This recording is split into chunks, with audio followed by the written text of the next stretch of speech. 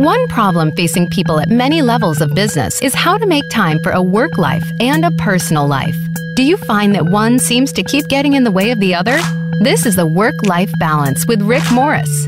Even if you're not involved in the business world, you'll have a lot to gain by tuning in to today's show. Now, here is your host, Rick Morris. And welcome to another Friday edition of the Work-Life Balance. We're so excited to have you guys along with us as we've got a very special show planned for you today. I'm very excited about our guest that we have on with us. It's been another crazy week, as always. We started actually Sunday this week with a couple of keynote presentations to Civitan International. They had a group of governors coming in that is a service organization. And we were the keynote speaker to their planning sessions as they are planning some fantastic service projects for their different organizations in their communities. And so we had a great time being able to spend some time with them Sunday, doing some fellowship and some leadership training. And with them, we were their keynote speaker Monday night. So they were a fantastic organization. We had a great time with them, and we value their patronage and was very happy that we had an opportunity to spend some time with them. We were in Memphis on Tuesday, spending some time with some clients and some community leader organizations there, and finally back home for a short time before we spend all week next week in Nashville. So for our listeners in Nashville, reach out to us because we're going to be there in Nashville, Tennessee all week next week.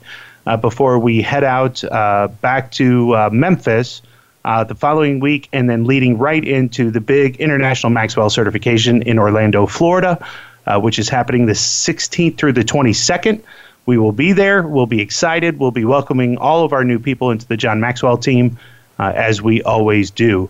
And then right after that, we alluded to this a little bit, but for those of you that have been following the show, John Maxwell's passion has been in transforming countries. And we have accepted a invitation as part of the John Maxwell team from the president of Costa Rica. And I have accepted an invitation from John to participate in some leadership roundtable trainings in Costa Rica, which is happening in March, as we go to transform that country through leadership and leadership training. So there'll be a lot more to come about that. But let's get into today's show. We have an incredible guest, a fast friend of mine, somebody who I was introduced through a project that we were working on, which was the Agile Almanac Book 2. As you guys know, I've been talking about that. My great friend, John Stenbeck, he runs greatpm.com, and he and I have talked quite a bit about agile transformations, hybrid project management. He's a great friend to the show, has been on the show many times.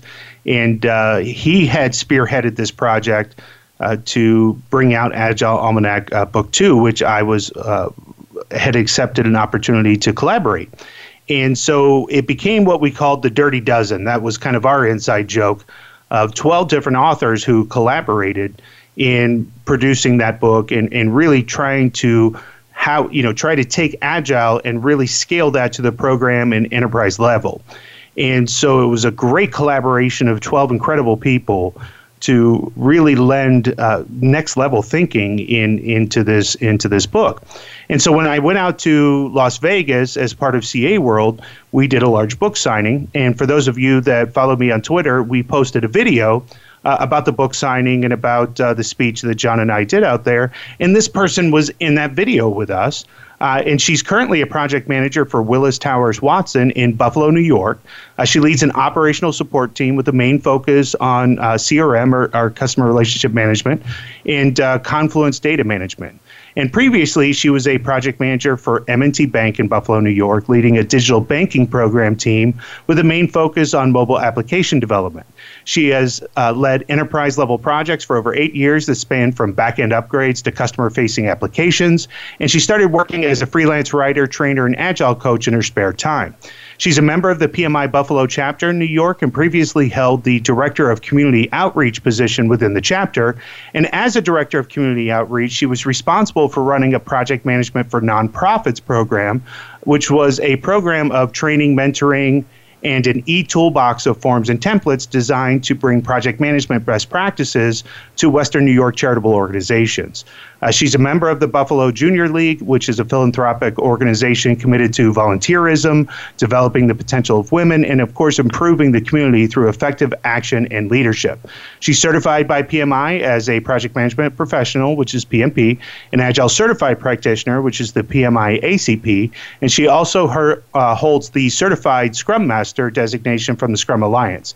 She graduated from Empire State College with a BA in Business Administration and Economics, and she now also holds the distinction of being an Amazon #1 bestseller, along with the rest of us.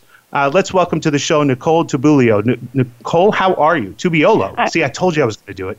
That's okay. Hi, Rick. Thank you. I'm doing well. I'm extremely grateful to be a guest on your show today and to be reconnecting. So thank you very much for having me. And it's been a little while since we've seen each other in Vegas, and again, that was a video that we posted out on Twitter. What a fantastic time that was! The book signing, the excitement around the launch of the book. Talk to the audience a little bit about that. Yes, it was an excellent experience, and being at CA World and having so much interaction with everyone there, the book signing, the launch itself, it was really just a great weekend or a couple of days there at CA World for you and John had a great talk there, and we also had the book signing, which was excellent. And so, this has been a culmination of a lot of work, and of course, John spearheaded that. But you took a couple of these chapters within the book and made them your own. Why don't you tell the audience which chapters you wrote and just describe those for a little bit? Absolutely. Yes, I did. I had the extreme fortune of working with this, brilliant team of co-authors led by John, and I did contribute to 2 of the 17 chapters, one being risk management. So the main focus there is talking about various risk management approaches used by Agile program teams, ranging from, the do nothing and let it become an issue approach to, various tools and techniques to identify and mitigate risk. So a lot went into that risk management chapter. And the other chapter that I wrote on was around budget management and exploring various thoughts and tools and different methodologies used to manage Agile program budgets. Certainly there's the traditional earned value management used for the traditional waterfall project. And, starting to see teams and talk about having teams leverage more of an incremental cost management or looking at lean budgets and empowering teams with decision-making authority. So there's a lot there, and that was a quick summary of both of those chapters. But I did was very fortunate to work with everyone and make those contributions to the Agile Almanac. And so we're going to deep dive on a couple of those topics, but I always like to start broad with anybody that I have on in Agile and hit them with a couple of things that I always got to hear and kind of the reason why I jumped into Agile in the first place. So when Agile started really hitting the marketplace, I was running into Agilists that were saying things to me like, we can't tell you when we're going to be done because we're Agile. And then specifically to your chapter, we can't tell you how much it's going to cost because we're Agile. What would you say to somebody who's trying to lead an Agile transformation and saying things like that? Yeah, those are great points. And Rick, I've heard those as well. And I think that those sound to me to be Agile myths, right? That a project manager is not needed, or a leader of a group would not be needed, or that you don't necessarily know how much it costs because you're running Agile. It sounds to me that there are definitely practices and tools to be used to work with teams.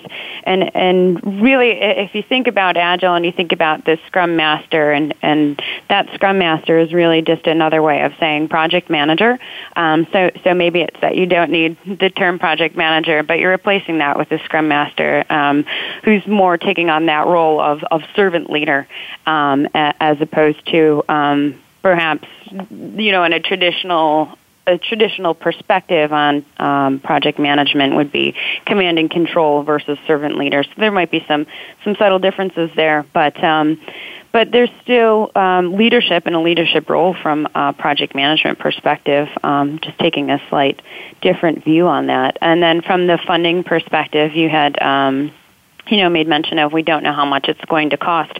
If you fund an Agile team, you can determine how much a period of time would cost, and then determine the value that would be brought forth in that period of time.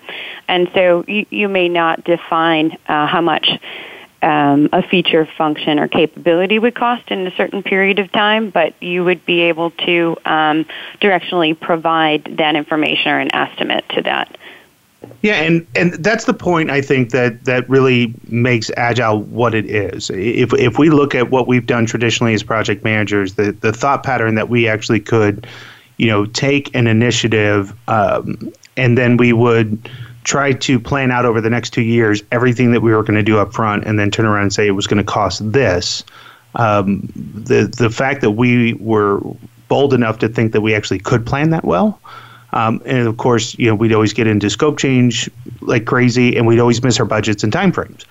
And and that's what happened. That's why people got frustrated. The other thing is, by looking at it at initiative by initiative by initiative, we were overloading our teams.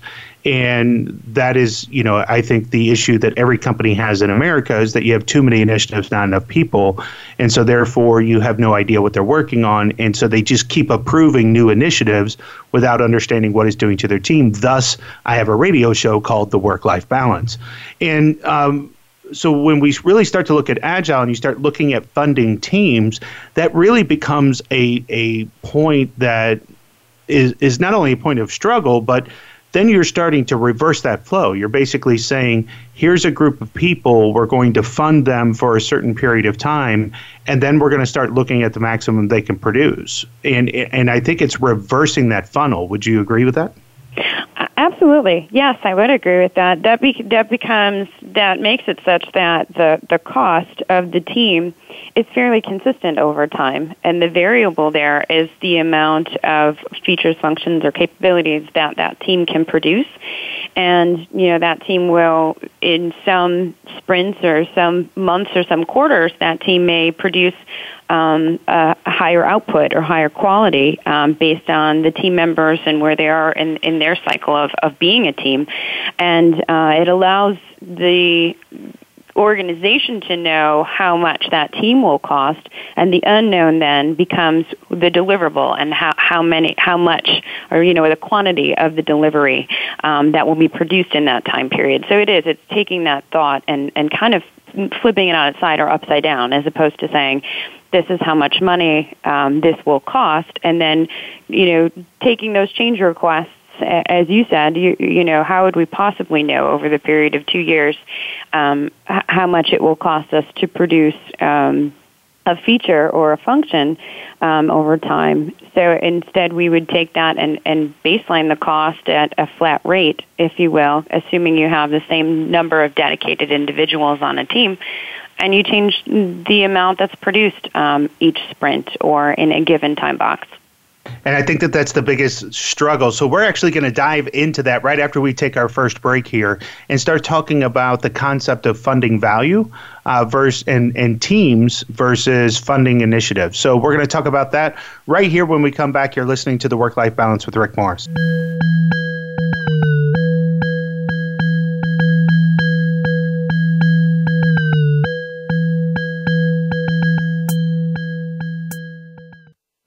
Are you frustrated with the overall productivity of your project management processes?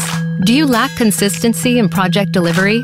R² Consulting provides end-to-end services to assist companies of all sizes in realizing and improving the value of project management. Whether you want to build a project management office, train project managers, or learn how to bring the oversight and governance to your project processes, R² has tailored best practices to help you in all areas of project management. Visit r²consulting.com. In today's hyper-fast, super-competitive business world, on time is now too late. On budget is now too expensive. And today's innovation is tomorrow's antique. Which means app releases that used to happen regularly now need to happen continuously, while always delivering experiences that keep your customers coming back for more. In other words, you need to be agile. And there's no better way to get there than with Agile Management from CA Technologies, a complete set of solutions and services that make agility a reality. So you can anticipate and rapidly respond to change and immediately incorporate customer feedback. Build a flexible bridge between ideas and execution and transform app delivery from an endpoint into an always-on part of your development lifecycle while ensuring an exceptional service experience. So be the one who wins. App after app, day after day, with Agile Management from CA. Are you getting the most out of your project management software? In many cases, it is not the software that is failing, but the implementation, limitations, or processes surrounding the use of that software. R² can analyze your current use and help improve your return on investment. R² can also suggest the best software for your organization and goals and assist in the selection, implementation, and training. Allow R² to ensure that you are getting the value of your investment. Visit r2consulting.com today. From the boardroom to you, Voice America Business Network.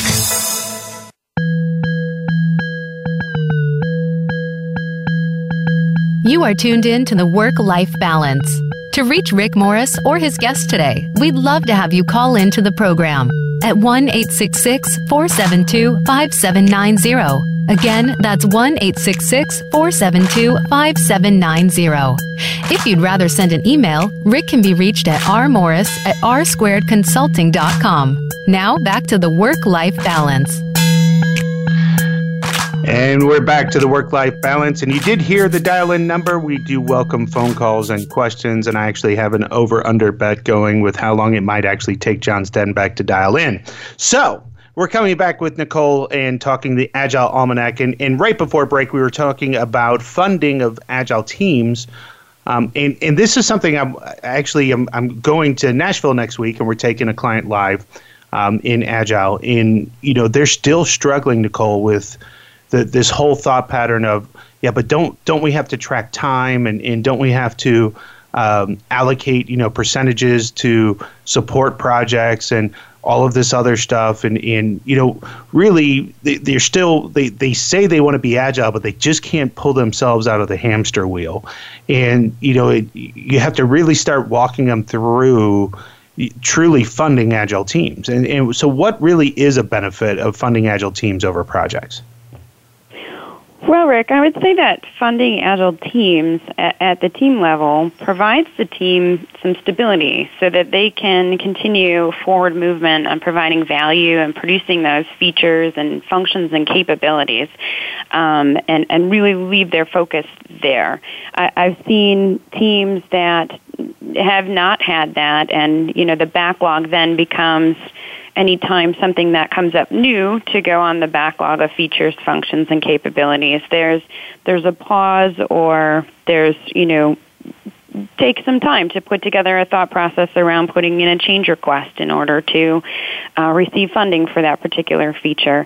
And really the value there is that we want our teams to be focused on producing value and focused on really just moving forward on what's the next best function. So let's empower our teams to make decisions on what feature or function or what capability is the best next item on that backlog or next set of items on that backlog to pick up and put into the sprint and fund those teams so they can move forward accordingly. It allows for that team to feel empowered and to feel more ownership around what they're producing, but it also allows for less overhead.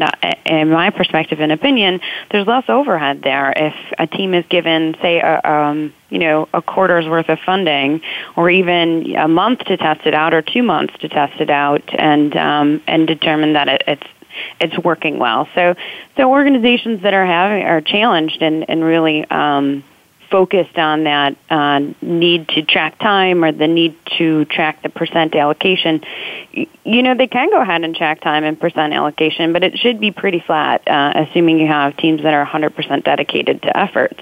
And that, you kind of I would move one step at a time towards making that transition, by saying you can track time, but it will be the same flatlined across all of these months because we're going to dedicate, X amount of dollars to fund this team and allow them to move forward.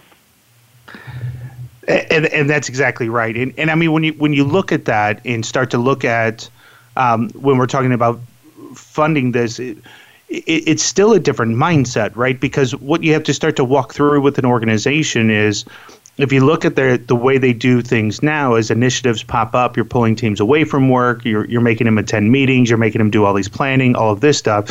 And, I've laughed with several people, but, I want to make T-shirts that just say, don't touch my sprint, right? And because that's really what it comes down to, is don't touch my sprint.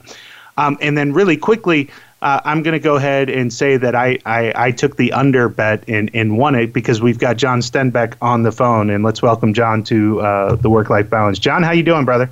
Hey, Rick. How are you today? Can you guys hear me? Oh, good. We can hear you just fine. So I had to laugh when I heard you call me out with the over-under bet, because I always listen to your show, and especially, hey, Nichole, so glad you're on the show. Couldn't resist giving a shout out there. Hi, John. How are you? I'm good. So if I can interrupt the flow of the conversation, there's two things I think that you guys really should talk about with the audience that are really important. Right? One is the common Agile myth, and now that I've said the word myth, our co-author, Joe Montalbano, who's our myth master, won't be able to resist calling in too. But, one of the myths is that a company is either, needs to or wants to or must become 100% Agile or not. And yet our experience with most of our, Fortune 2000 and larger clients and agencies and military commands and stuff suggests that only about a third, maybe 30% of what they're doing has the required amount of complexity and uncertainty, right, and variability to justify the overhead that Agile causes, whereas the other 70% is stable enough to not need Agile.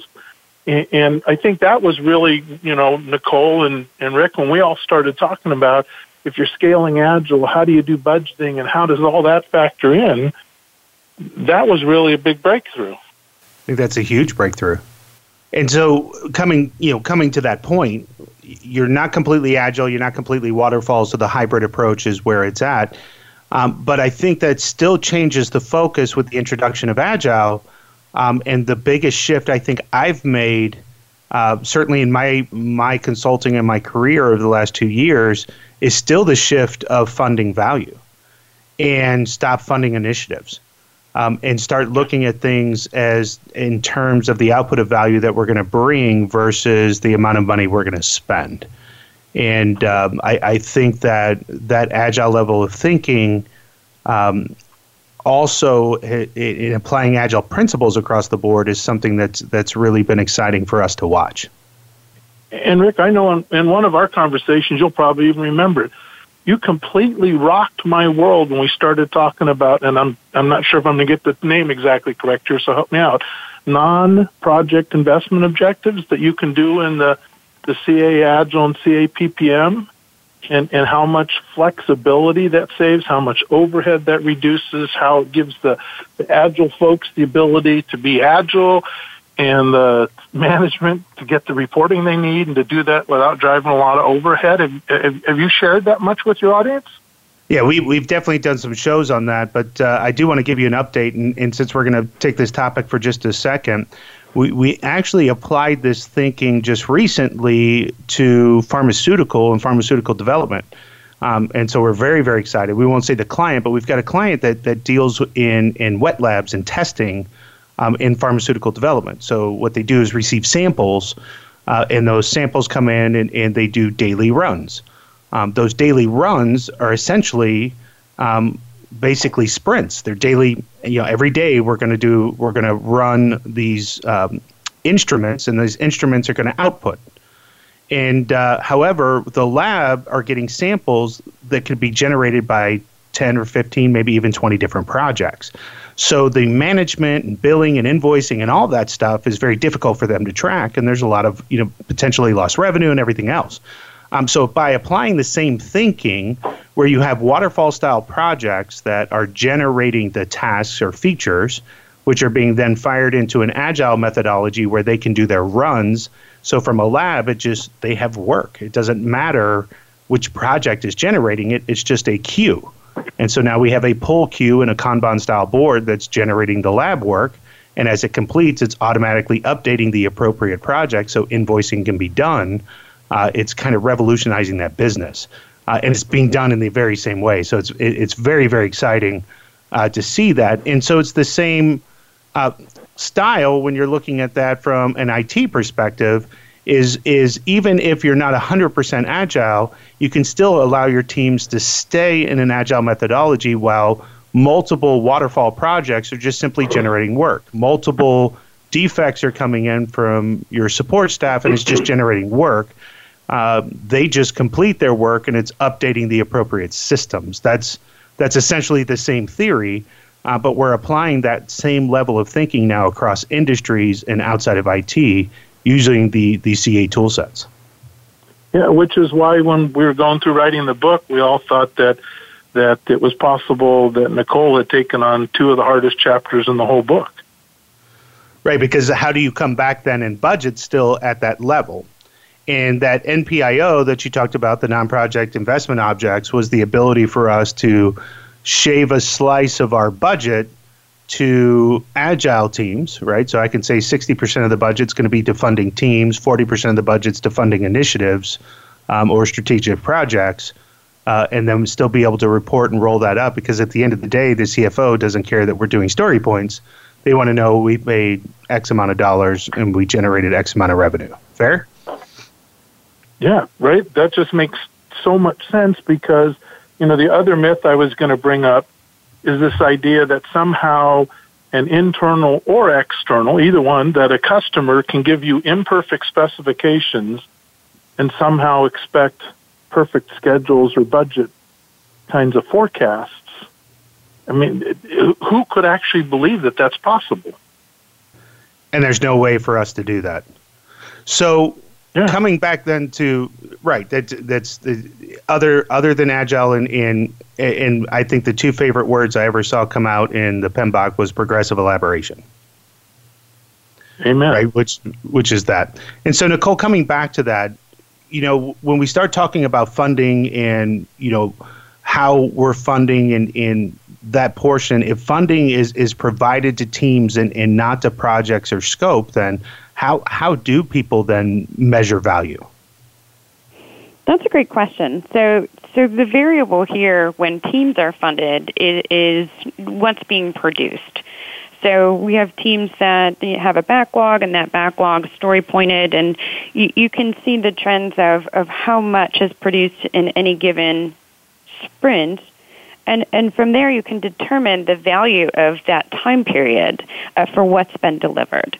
So you would measure almost in reverse, as opposed to measuring how much money you're spending. You're measuring the value of what is being produced from a feature, function, capability perspective. So again, just kind of taking that traditional model and thinking of it a little differently, and thinking of the variable there being what's, from a story, you can use a story point perspective to roll that into what the value is. And Rick, you made a great point that, the CFO doesn't necessarily care about story points, right? And having the ability to measure and show the value versus the cost for that value is still there, because you do know how much your team costs when you fund it from a team perspective. And then once the value is produced, you know what's been produced for that money. So it's just that you are showing the value after those features, functions, and capabilities are produced. Yeah, and I think the biggest point in that, too, is course correction. And so I think in the book, and I believe it's John's graphic that does it when we start talking about going through the cone of uncertainty, and John just alluded to this as well, as when we get imperfect requirements and expect perfect results. When we go through that cone of uncertainty in a standard project, we're at the end of the project and already expended all of our funds before we've actually realized that we've missed the mark. And that's generally 60% of the development projects that go on in a development world. Whereas in an agile methodology, that when you're starting to release every 2 weeks and trying to release value and features and capabilities every 2 weeks, then that feedback loop is so important where you can course correct.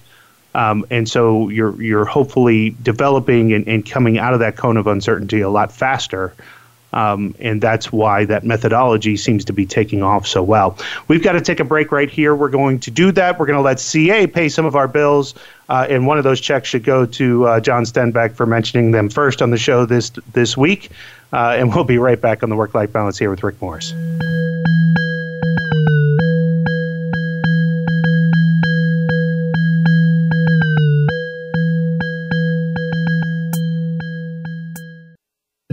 Are you frustrated with the overall productivity of your project management processes? Do you lack consistency in project delivery? R² Consulting provides end-to-end services to assist companies of all sizes in realizing and improving the value of project management. Whether you want to build a project management office, train project managers, or learn how to bring the oversight and governance to your project processes, R² has tailored best practices to help you in all areas of project management. Visit r²consulting.com. Winning in the application economy means executing a business strategy that gets the hottest products and apps out the door and into market faster than ever before. But what happens when hot is suddenly not? Can you instantly pivot and prioritize your plans and investment portfolio to react to the new reality and make sure your strategy is right on target? You will with CA Project and Portfolio Management, the proven solution that enables agile, effective decision-making across your entire investment portfolio. Unlike other tools, CA PPM is designed to work the way you do. Doers are empowered, planners are enabled, helpers are elevated, and customers are engaged, all while you maximize performance and portfolio value. It's little wonder that CA PPM is the industry leader, with more than 2 million happy users worldwide, not to mention world-class consulting and implementation partners. So why not give CA Project and Portfolio Management a closer look and make everything you've got put you out in front?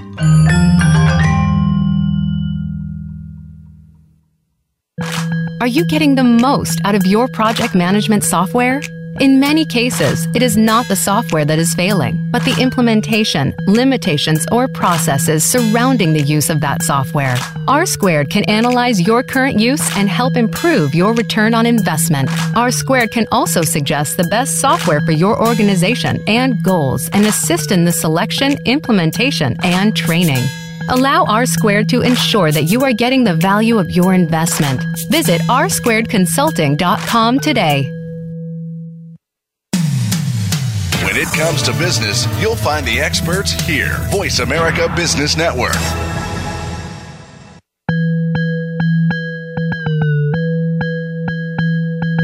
You are tuned in to the Work-Life Balance. To reach Rick Morris or his guest today, we'd love to have you call in to the program at 1-866-472-5790. Again, that's 1-866-472-5790. If you'd rather send an email, Rick can be reached at rmorris@r²consulting.com. Now, back to the Work-Life Balance. And we're back to the Work-Life Balance on this Friday afternoon. I hope everybody's doing well. And wanted to say hello to John Watson, who's also a longtime listener, a great friend, and shout out to him. Thank you for the text, brother. Love you always. So coming back, wanted to, again, we're still diving into this whole funding thing. And since Nichole wrote the chapter on scaling Agile into budget management, wanted to keep going down that topic. And so what I see a lot of clients struggle with, Nichole, is again, they're coming at this still with that traditional, we've got X amount of money to spend, and we want to pick all the projects that we're going to do. And I think one of the biggest issues that most companies run into is that they pick projects based on what they can spend, but not what they can reasonably accomplish. And in this aspect, if they are going to be switching to an Agile methodology, as John just pointed out, only 30% of their budget could be going to Agile teams. So, what is your suggestion, or how do we start to look at teaching portfolio management and program management in an Agile methodology to be able to divide those budgets? That's a great question. And how are we dividing those budgets? Really, it depends on how many of those projects in the portfolio really require the Agile methodology. And, John's made a good point that maybe it's 30%. We'll go with that example, 30% for the company. So, that 30% of the budget is set aside, and let's, continue on with the theory that this 30% would go to funding Agile teams and not initiatives. Those Agile teams would then have, a roadmap of features and capabilities that they're looking to produce that they would be focused on. It wouldn't be that the funding would go directly to those functions, but they would directionally be towards those functions. So that 30% of the budget for Agile, and then the remainder of the budget towards those traditional projects that are really based on the scope and funding, what they have detailed in their requirements plans. So that 30% that goes towards Agile would be managed a little differently in that, they would, the dollar amount would be that steady 30%. Say you broke that up into the 4 quarters and provided the funding to a team for the first quarter, and they would take their roadmap and work towards achieving the functions on that roadmap. And then you would certainly need to measure how much that was spent, and then roll that up to reporting on a regular basis, be it weekly or monthly, depending on what the governance structure required or the company required. Yeah, I like to say it. When I'm working with clients, I kind of go, let's just cut through the red tape, right? Let's cut the jargon and crud, and describe how it's being done today. And so how it gets done today is you define, project X, and you say, these are all the things that I want. I want, 150 things to be developed. And so we say, great. And we sit down and estimate how long it's going to take to do those 150 things. And we come back and we say, it's going to take us 2.5 years to do this, and it's going to cost X amount of money. They're going to come back and go, well, we don't have that amount of money, and you got 6 months. Right? So then the discussion is, well, what do you want to cut? And generally the answer, and again, I'm being a bit facetious here, but they're like, well, we're not cutting anything. You got 6 months. And so then we become the people that covertly degrade quality or whatever else. But that's general project management, right? Right. Impossible timeframes, impossible budgets, that kind of stuff. What I keep telling everybody Agile is just a better covenant. It's a better contract. What we're saying here is we're giving an expectation up front of what can be produced. Here's the team. You make your wish list, and every 2 weeks you get to adjust your wish list. And at the end of the quarter, we'll know that we spent X amount of dollars, and we'll show you what we delivered, and we'll adjust from there. And what I love about that, people get uneasy, but at the same time, I also said we also just now cut out the 2 months of haggling that we would have done if we approached this as a huge project. We just got to work. And we just started doing it, which saved you 2 months of non-productive time trying to figure out if we could do this in the first place, in which you would have just told us to do it anyway. Is that fair? I mean, is that a fair representation? Absolutely. And not only has it saved the 2 months of, planning and initiation where there isn't anything produced, it's also saved, in that 3rd or 4th month where execution is going on and then the initial delivery takes place. Maybe you may be 6 months out before your product owner or business manager is seeing anything functional and providing feedback on it, at which point the requirement provided may not actually be what's needed to solve the problem. The business problem could have changed given that it's taken so long.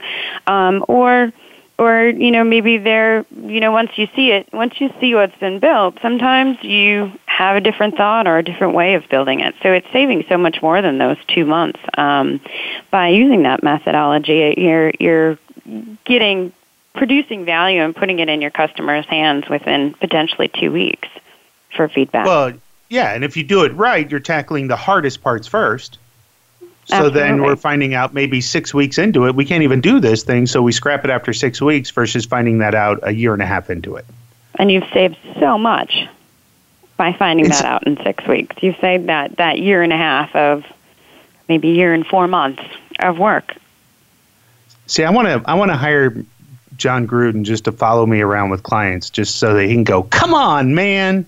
Every time you have these conversations with clients, right? You can just go, "Come on, man," because I don't like to oversimplify, but and that's somewhat of an oversimplification. But that is the contract. That is what we're talking about. So absolutely. Right. So when we start talking about funding teams, we keep saying 2 weeks, but does it have to be 2 weeks? No, it doesn't have to be 2 weeks. It's whatever the team has agreed upon as far as how frequently they're going to release. It could be a week. It could be a day. I think that earlier in the show you had an example of, a company that has daily runs. That could be your daily sprint if you're producing something daily. So it really depends on what it is you're building and what your team makeup is and how quickly you can put something out. Could be weekly. Now, is Agile something you're doing at your organization right now?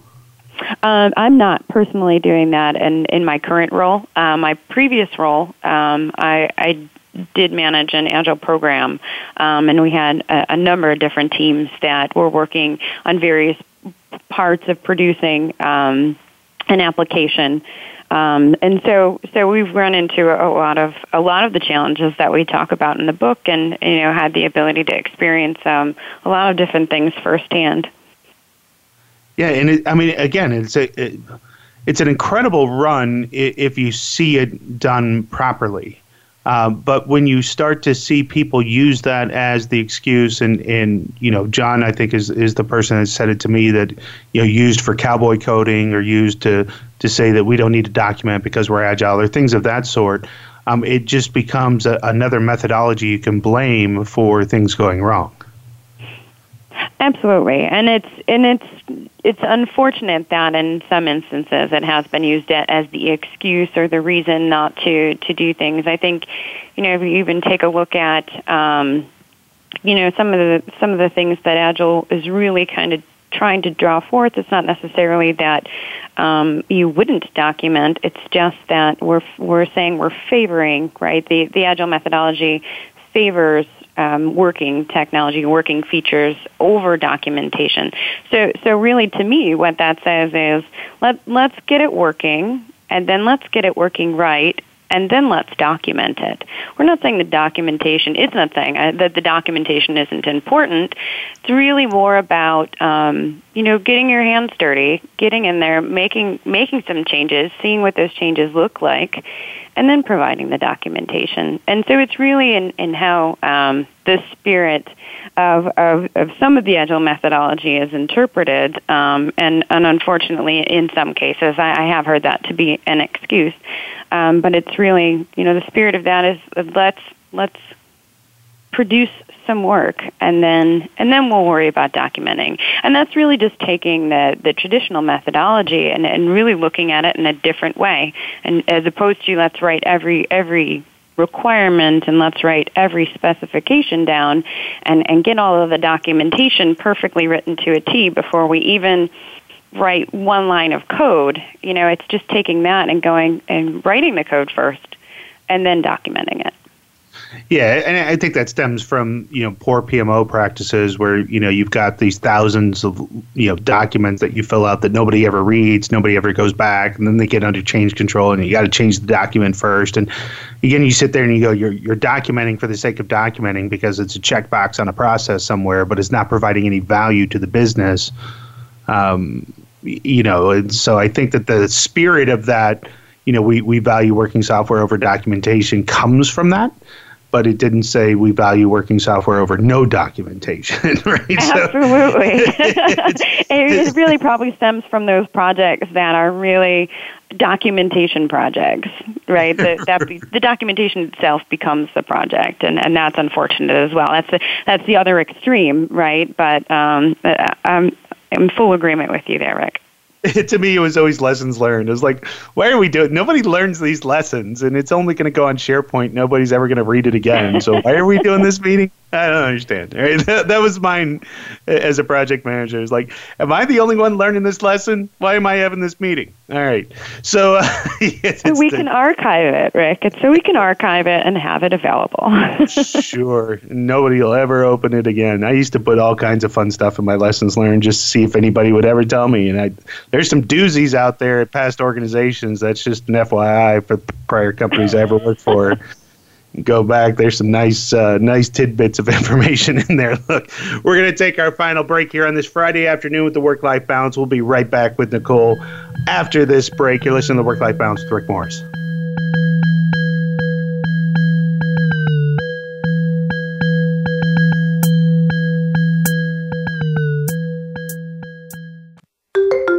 In today's hyper-fast, super-competitive business world, on time is now too late. On budget is now too expensive. And today's innovation is tomorrow's antique, which means app releases that used to happen regularly now need to happen continuously, while always delivering experiences that keep your customers coming back for more. In other words, you need to be agile, and there's no better way to get there than with Agile Management from CA Technologies, a complete set of solutions and services that make agility a reality. So you can anticipate and rapidly respond to change, and immediately incorporate customer feedback, build a flexible bridge between ideas and execution, and transform app delivery from an endpoint into an always-on part of your development lifecycle, while ensuring an exceptional service experience. So be the one who wins. App after app, day after day, with Agile Management from CA. Winning in the application economy means executing a business strategy that gets the hottest products and apps out the door and into market faster than ever before. But what happens when hot is suddenly not? Can you instantly pivot and prioritize your plans and investment portfolio to react to the new reality and make sure your strategy is right on target? You will with CA Project and Portfolio Management, the proven solution that enables agile, effective decision-making across your entire investment portfolio. Unlike other tools, CA PPM is designed to work the way you do.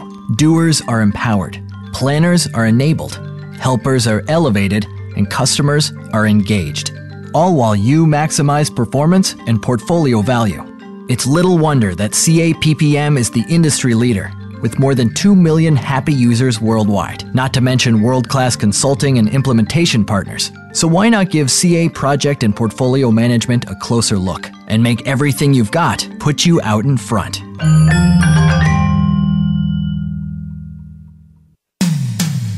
When it comes to business, you'll find the experts here. Voice America Business Network.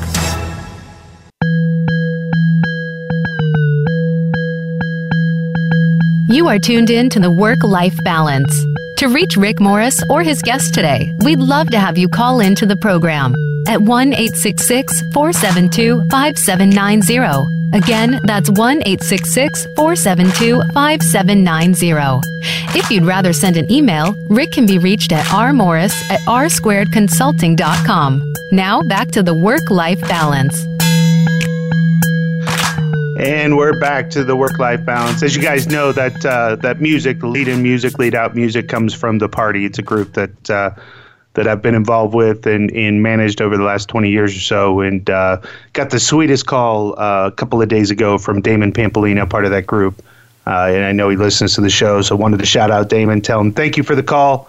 Lifted my spirits as always, brother, and you'll always be a brother to me, man. So coming back to the show, Nichole, do you have anything, website, anything like that that you're participating in or that you'd like to promote? Yes, thanks, Rick. A part of the Agile Almanac Book 2, we've also put together an Agile Integration Forum. You can get to that at greatpm.com. And really what that is, the forum provides in-depth discussion points on all of the chapters within the book, and so it's really a great tool if you're working through working with moving into Agile programs within your organization, or if you're reading through the book and really just have some points that you want to discuss, or just want to read what's out there on the forum. It's really a great tool and support for anyone that's working in Agile program management. That's fantastic. In fact, yep, I moderate the tools chapter, or the tools portion of that. You're doing budget and risk. Yeah. And, of course, there's the other 16 chapters that are out there that are being moderated by those co-authors. And then you guys are doing a lot of exciting stuff, too, in terms of training and video development, things like that with John. Talk a little bit about that. Absolutely, yes. I'm actually coming up in February. We'll be involved in co-teaching with John an ACP, PMI ACP class, and so that's something that's provided by Great PM. And then also we will be recording and have PDUs available for each of the chapters, starting with the first several chapters of the book. So there's a lot of recording going on of training related to each of those topics. So if you're interested in some additional information after having read the book or after having read some of the different chapters of the book, those will be forthcoming. We don't have a timeline quite yet, but that those items are being recorded over the next couple of months here. And then how do people get in touch with you? You can reach me at my email address is Nichole.tubiolo@greatpm.com. And I don't know, maybe Rick, we can have that spelled out somewhere, but it's nichole.tubiolo@gr8pm.com. Yep, and of course, as a new service, we announced this last week. We did our first posting. We're going to be a little bit behind till we get caught up, but as a new service to our listeners, we are posting transcriptions of the show at my blog now, pmthatworks.com. So when we do announce websites or do announce contact information like that, you'll be able to find it there at the transcription. Just look for the person on the show. We also link to back to the podcast, and we time code it. So if there's something that you wanted to hear within the podcast, you'll be able to advance directly to that and hear that portion of the show. Nichole, we always ask all of our guests, what is some of the best advice you've ever been given?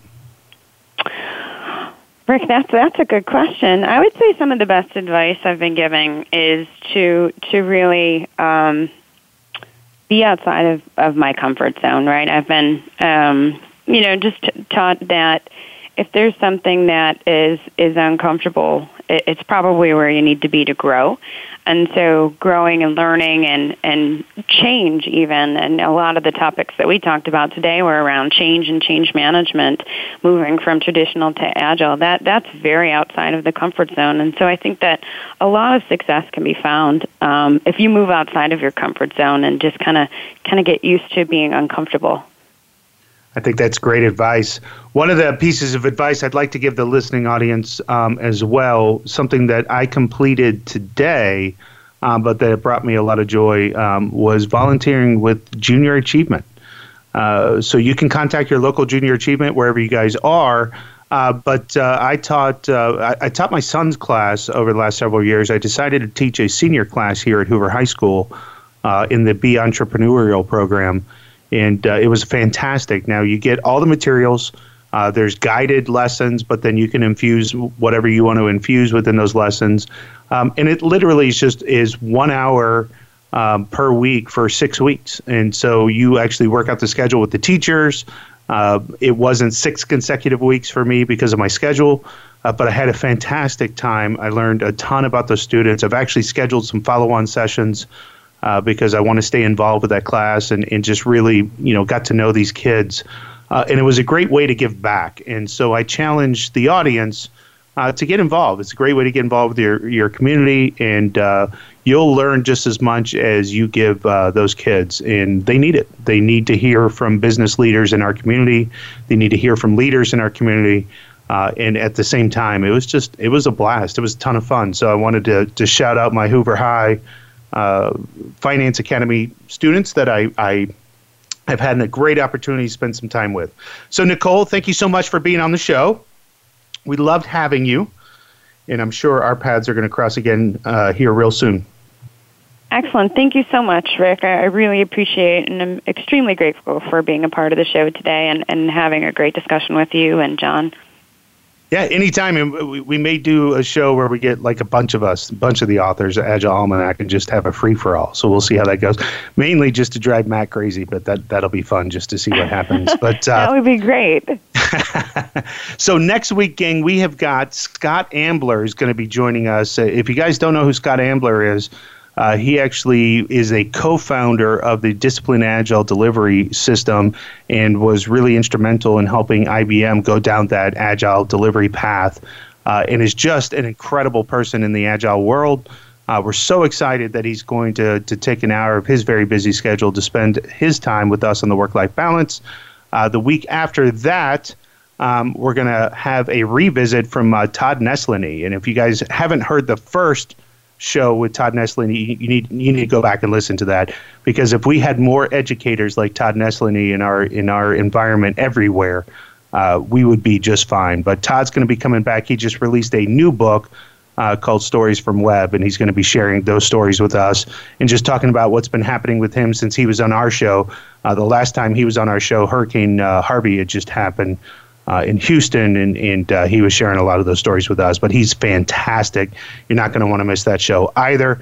So please join us in the next coming weeks here on the Work-Life Balance. As always, we love spending our Fridays with you. Please stay tuned right here to the Voice America Business Channel. You can reach me at Rick A. Morris.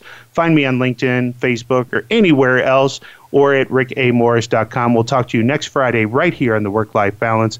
We'll talk to you next Friday. Thank you for joining us this week. The Work-Life Balance with Rick Morris can be heard live every Friday at 2 p.m. Pacific Time and 5 p.m. Eastern Time on the Voice America Business Channel. Now that the weekend is here, it's time to rethink your priorities and enjoy it. We'll see you on our next show.